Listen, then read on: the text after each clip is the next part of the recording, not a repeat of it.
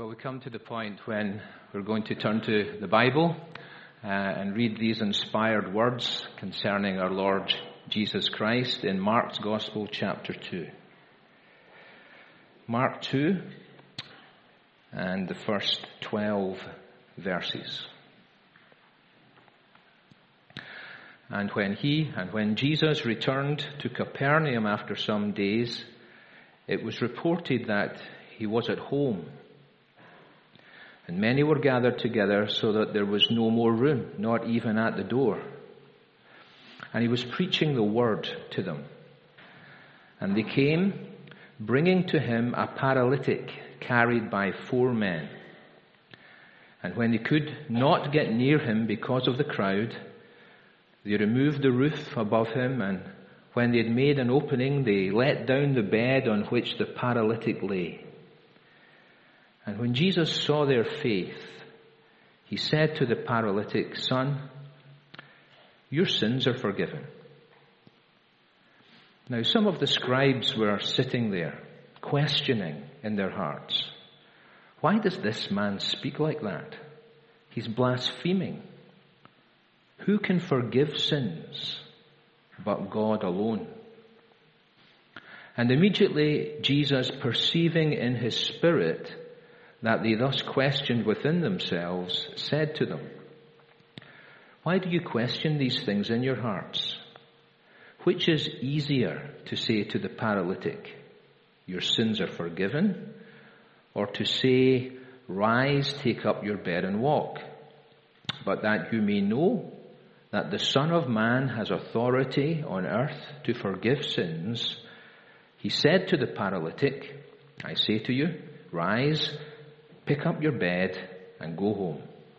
And he rose and immediately picked up his bed and went out before them all, so that they were all amazed and glorified God, saying, "We never saw anything like this."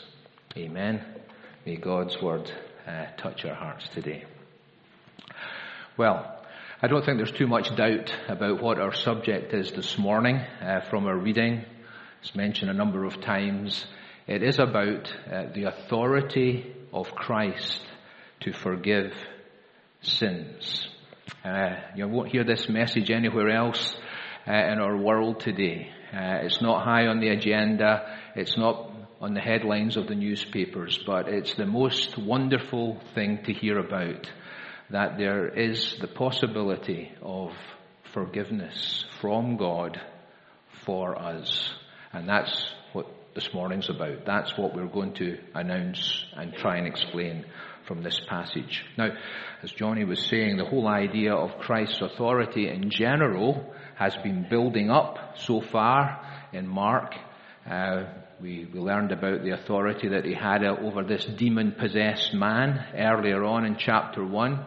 I mean, if you think about that, and if you look back on it, you know, this demonic personality was able to cause this man to have a seizure, several seizures probably, and yet Christ was able to speak to the power of the demon and to cast that demon out of the man. He had the authority to do that. We've also learned something about the authority of Christ over disease.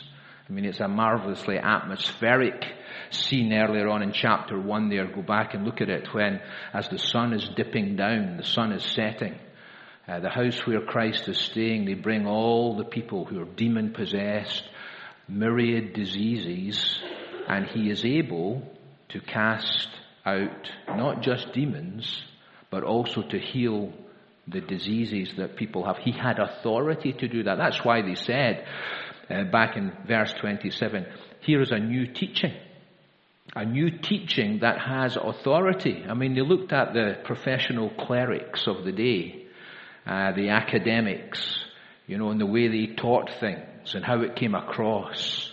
And, you know, they referenced this Pharisee and that scribe, and, you know, they looked up the references and they quoted this thing, and, you know, and it just didn't come across with any sense of authority. And probably because they knew their lifestyles and the hypocrisy of these people, it carried no weight, no authority at all. But they looked at Christ and who he was, as well as what he did and said, and he said, this is completely different. There is a real sense of authority that comes over it. Now, all of these are almost just kind of preliminary statements that lead us up to this point.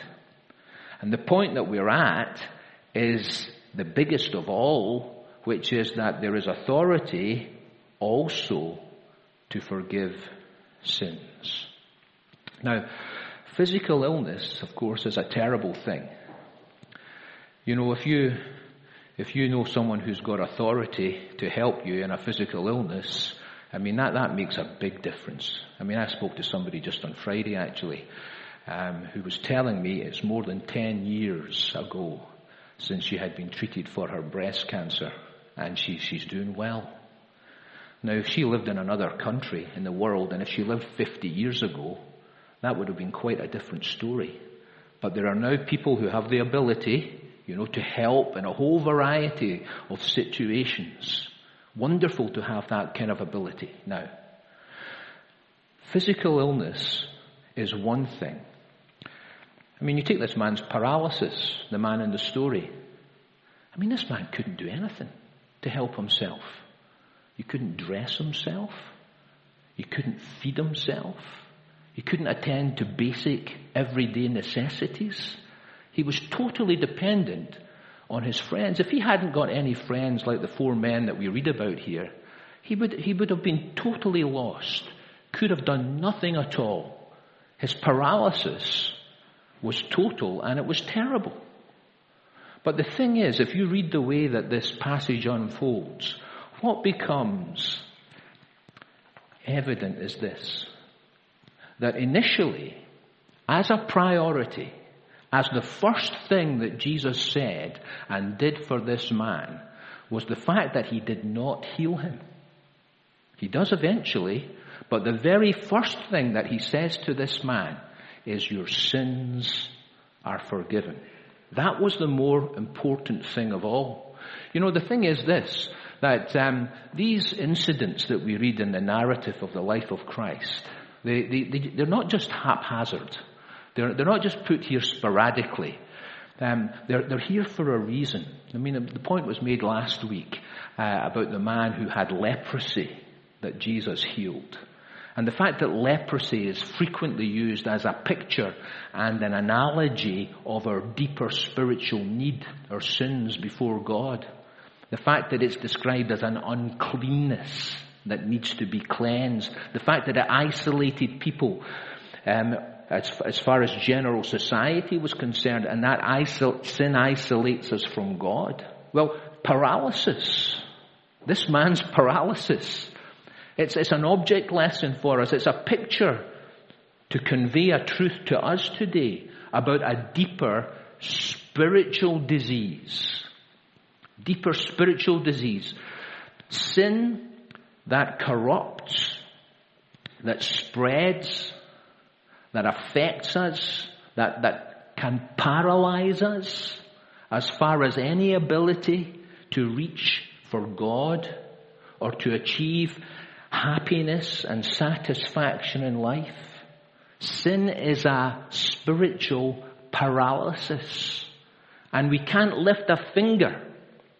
You know, it's almost as if we want to do it, and yet the hand won't move, it won't respond. There is a spiritual paralysis as far as our ability to rescue our own situation or to turn it around. The greatest need of all being our standing before God. And so this incident, it serves as a message to us about the nature of sin and how sin can be forgiven by Christ. Sin is a root problem in our life. It's not just a symptom. It's the root problem. It's something that we're all born with. We're born in sin. And sin is ultimately, although it does affect people, it's against God. David said that. Just broken my glasses by fiddling around with them. David said that He committed a great sin against a woman and her husband. And yet in his prayer of repentance and confession, he said, "It's against you, God. You only have I sinned, and I've done this evil in your sight." So sin is a root problem that is part of our life, that we have inherited ultimately, not just from our parents and our grandparents, but from Adam, our very first parent. And it's carried on as part of what it means to be a human being. This inbuilt, ingrained tendency to live for ourselves and to disregard the law of God, the Bible, Christ, God's principles. And that ultimately is the cause of so many of the problems in our world. Ultimately, at the heart of it all, it is the cause of disease. It is the cause of disaster. It is the cause, eventually, of death. And sin can be thought of in a number of ways, and it's explained in a number of ways in the Bible.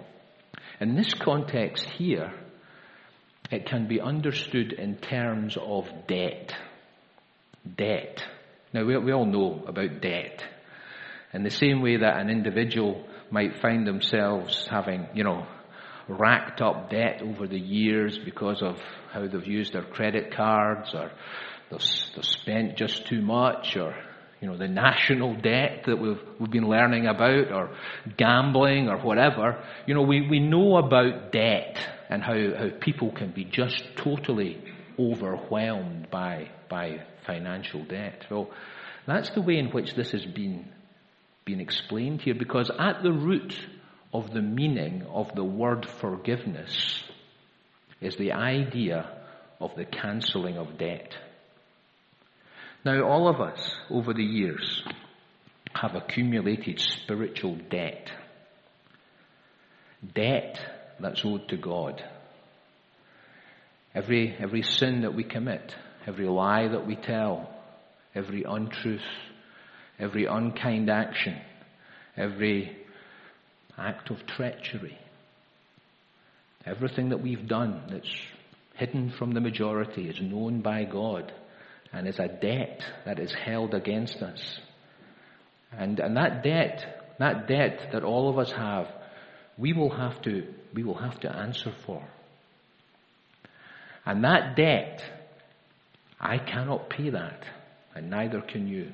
I cannot absolve myself from my debt of sin against God. And that's where this wonderful message comes in here about forgiveness, about the cancelling of spiritual debt by Christ. That's the whole point of this passage.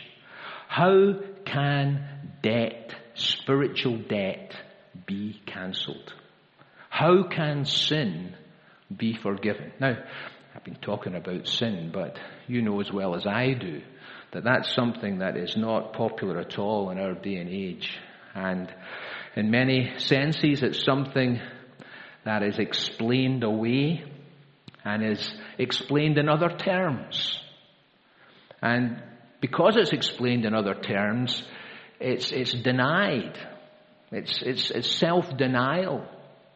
We talk about things as being a psychological problem. And we almost medicalize certain things. Or we explain things in terms of social ills. And that is the explanation that we present. The Bible is quite clear. It's so helpful. It's so crucial for us to boil it all down. Right down to the absolute explanation. And the problem is there is sin. Sin against God. A debt against God. Now, not only do we try and explain this all away and deny it, but organized religion has obscured this.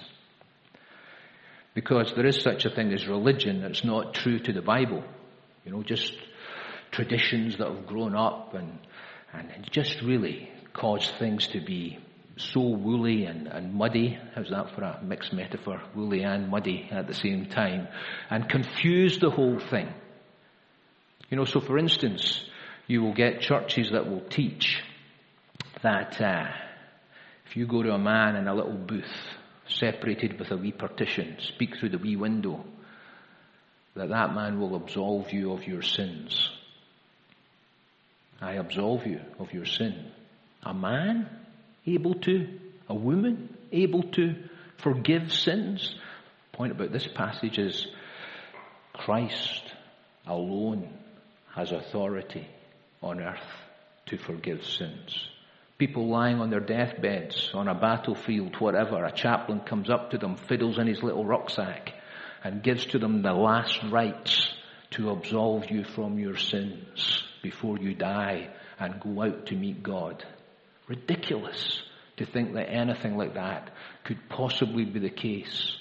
Maybe nearer home, the fact that we think that if we just continue to do our best and tally things up and outweigh the good with the bad and be the best that I can and give to charity and be kind, that somehow or another that makes me acceptable. What does that do about all the sins that I've committed in my life? Does that absolve them? Does that wash them away?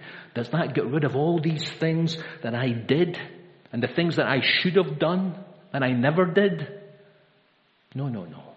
But yet these are the ways that people try to explain it away and think about it, and it's a kind of replacement theology, if you like, that tries to confuse what Scripture is really teaching.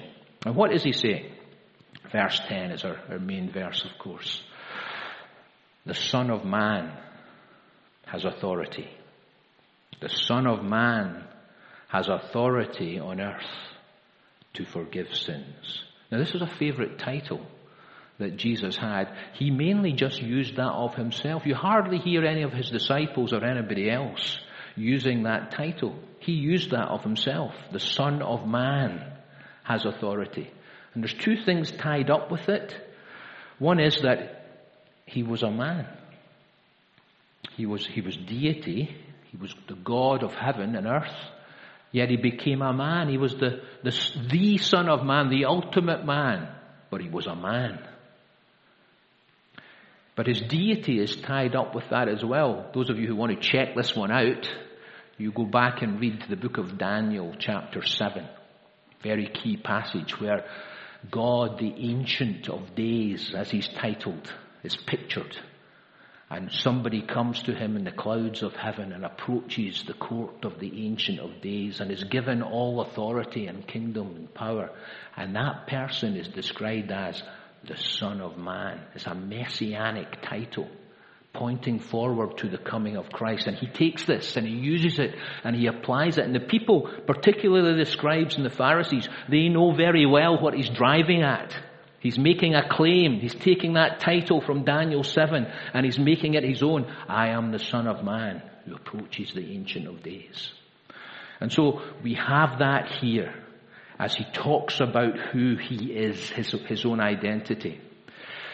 But tied in here is the importance not just of Christ's identity, the fact that he is so unique and so majestic and so great, but his death upon the cross at Calvary is here too.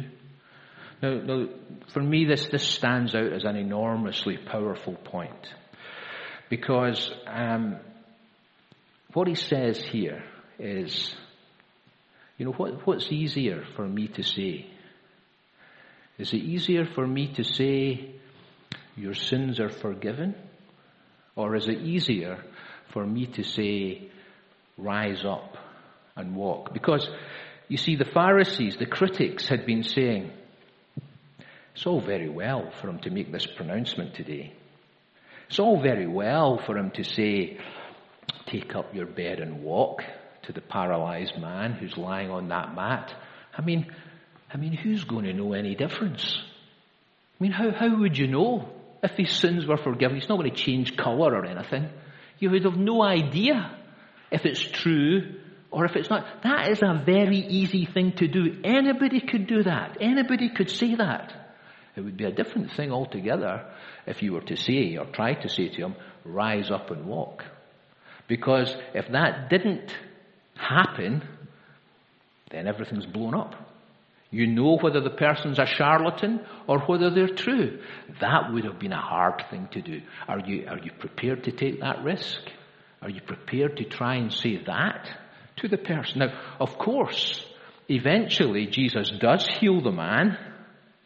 He does say to him, and the man does get up and he takes his mat and he goes home, and he does reveal that he has got authority to heal. But Jesus said, nevertheless, and I want you to think about this, he said, the harder thing to say, the much, much more difficult thing for me to say today is your sins are forgiven. That's harder than the other. Now, why is that? Well, the reason that is the case is that Jesus knew what was involved, what would be involved for him in saying these words. How can forgiveness be offered to anybody? How could the cancelling of my spiritual debt before God ever conceivably happen? Well, there's only one way that could happen. The only way that could take place was if Christ died for our sins. It's about Calvary, this. It's about the cross. It's about the suffering of the Son of God upon the cross of Calvary. That's why it was such a difficult thing for him to say that. I mean, he knew what was involved. That's why in Gethsemane he wept and he sweat drops of blood in his intensity as he thought about what was going to happen the next day. That's why he cried out upon the cross as the darkness descended, a darkness that wasn't just physical, although that was the case, but it was a darkness of the soul. And a cry of, the best word I think I've ever heard to describe it is the word dereliction. A cry of dereliction from the cross. Why have you forsaken me? Why have I been abandoned? What is happening to me here? Well, I'll tell you what was happening. In the words of Isaiah 53, God made to meet upon him the iniquity of us all. The one who was just was dying for the sakes of us who are unjust, so that he might bring us to God. He is paying a debt that he did not owe. He never committed one sin. The sinless, pure Son of the Highest, in all his perfection, in his love, he personally pays the spiritual debt by being abandoned by God upon the cross and the wrath of God being poured out upon him. That was a difficult thing. There was nothing harder than that. And that's why he said these words. And we need to come to Christ for forgiveness. As we think back over our lives, and all our failures, misgivings and shortcomings, we need to come to Christ because he is the only one who has authority and ability and power to forgive, to absolutely wipe clean our sins. He's taken them, all our sins and all our sorrows, and he made them his very own on Calvary.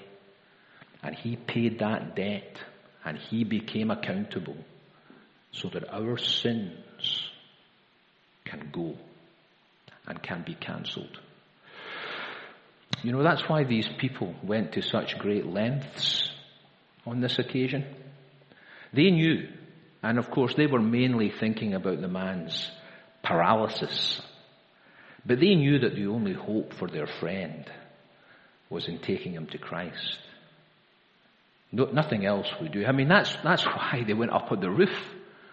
That's why they were so urgent, so strenuous, ripping up the roof, the tiles, the plaster work, knocking the big hole. You must have been some scene with all the plaster work falling down on the crowds round about Christ as he's teaching them. And the man is lowered through the hole, right down before Christ. I mean, why did they go to these lengths? Well, the reason they went to those lengths was that they knew that there was no other hope for their friend. The only hope was in the Lord Jesus Christ. Now, I wonder again if we have really grasped that point, the urgency of coming to Christ. Jesus said on one occasion, you need to make every effort to enter in at the narrow gate. Whatever you do, make sure you get in that gate. Make every effort to enter in. Seek ye first the kingdom of God, and seek the Lord while he may be found, and call upon him while he is near. I wonder if this sense of priority for ourselves and maybe for our friends, as these people did for their friends, should grip us. And we all speak to our own hearts. The greatest demonstration of friendship that I can show to somebody is to bring them to Christ, to tell them about Christ, the one who can forgive sins. I want you to look at their faith. It's an interesting statement, isn't it, there, where it says in verse 5 that when Jesus saw their faith, there was 4 men, maybe each on a corner, and the man who's lying there, when Jesus saw their faith. Now, it's not that I can have faith on behalf of somebody else. Of course, when he said their faith, he acknowledged that the 4 men had faith, the friends, but the man on the bed also had faith. It was all of them. And, I can't expect somebody else to have faith for me, my parents or grandparents or whatever. It doesn't run in the blood like that. It doesn't happen by osmosis. I need to have personal, individual faith, to look at Christ and his death upon the cross and to believe that, to believe in him, to trust and to say, nowhere else I can go, nowhere else I can achieve forgiveness. I must come to Christ and embrace him so that my sins are taken away. Faith is what was required. I was thinking of an old hymn, a verse of an old hymn. You might have to concentrate on this. And the word is this: payment God will not twice demand. First at my bleeding surety's hand, and then again at mine. You know what a surety is? A surety is a guarantor. A surety is somebody who stands good for somebody else. Do you have a surety?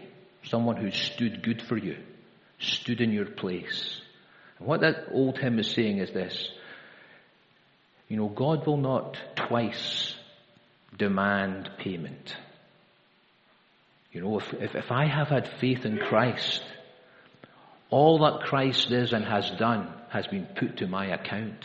And I will never have to stand accountable for that again. Payment God will not twice demand. First at my bleeding surety's hand, and then again at mine. Now that's a wonderful thing to know, that my sin can be forgiven. And maybe there's somebody here that for the very first time needs to come to Christ and receive his forgiveness and the cancelling of your debt by personal faith in him. And for those of us who are believers, again, to re-embrace and almost rediscover the wonder and the amazement of the reality of this tremendous thing called the forgiveness of sins. Of course, that's what we're going to do tonight. Let me again encourage you to come as we have the opportunity to give Christ thanks for his body given for us and for his blood that was shed. So how does the whole thing end? Well, it ends with a hole in the wall, the hole in the wall gang, hole in the ceiling. It ends with a man walking out. And it ends with amazement from the crowd. See that? They were all amazed. This is a kind of repeating theme. They were all amazed and they glorified God, saying, we've never seen anything like this. Never in our lives have we seen anything like what we've seen today. This is an absolutely remarkable thing that we have been witnesses to today. There is the tendency, isn't there? If this is our routine on a Sunday morning to come to a place like this, that, we can lose that sense of wonder and amazement. And we don't stand amazed in the presence of Christ at all. We think, well, okay, fair enough. And, it all just seems a bit almost normal and can become almost bland and repetitive.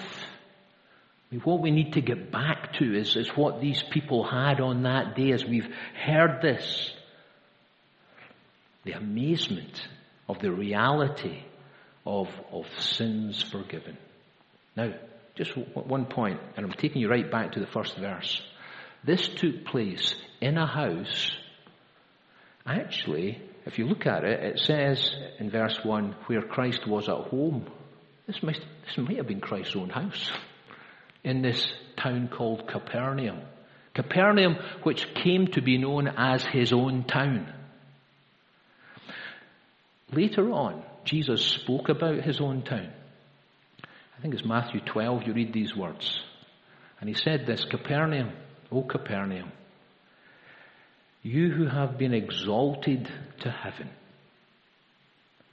will be cast down to hell. I mean, what did he mean?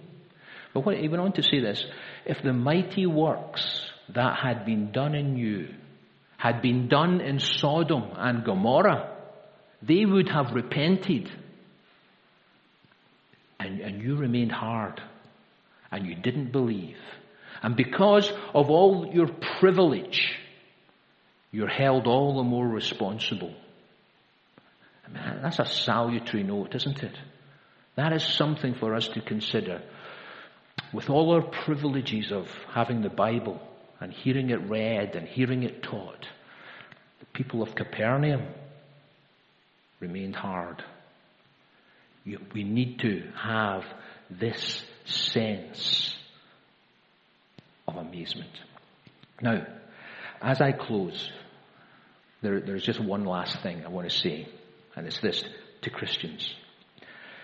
That the greatest proof of all that a person has genuinely been forgiven, that a person has experienced the forgiveness of their sin before God, is that they too forgive other people. Remember in the Lord's Prayer that we've all said over the years, forgive us our sins as we forgive those who trespass against us. Now what that's really meaning is this. If I don't show forgiveness to others, chances are that I have never really experienced forgiveness myself. Because my debt has been enormous before God. And if I understood how great that debt was that I had been forgiven, the paltry sum that somebody else owes me, I should be forgiving that. And so that is the proof. If I still harbor resentment against somebody, and maybe there is somebody that you think about just now, you've never forgiven them, you've held it against them, something you can't get over and you haven't let go, you need to address that. You need to think about these words. Forgive us our sins as we forgive those who trespass against us. Now shall we pray. Lord, for the wonderful person of the Lord Jesus Christ and his teaching and his death, we give thanks. The fantastic reality that there is forgiveness with Christ for our sins. And so we make our prayer today that this wonderful message might grip our hearts, that we all might have a sense of amazement as we think about what Christ has done, and help us to act upon that with faith. We commit ourselves to you as we give our thanks in our Lord Jesus' name. Amen.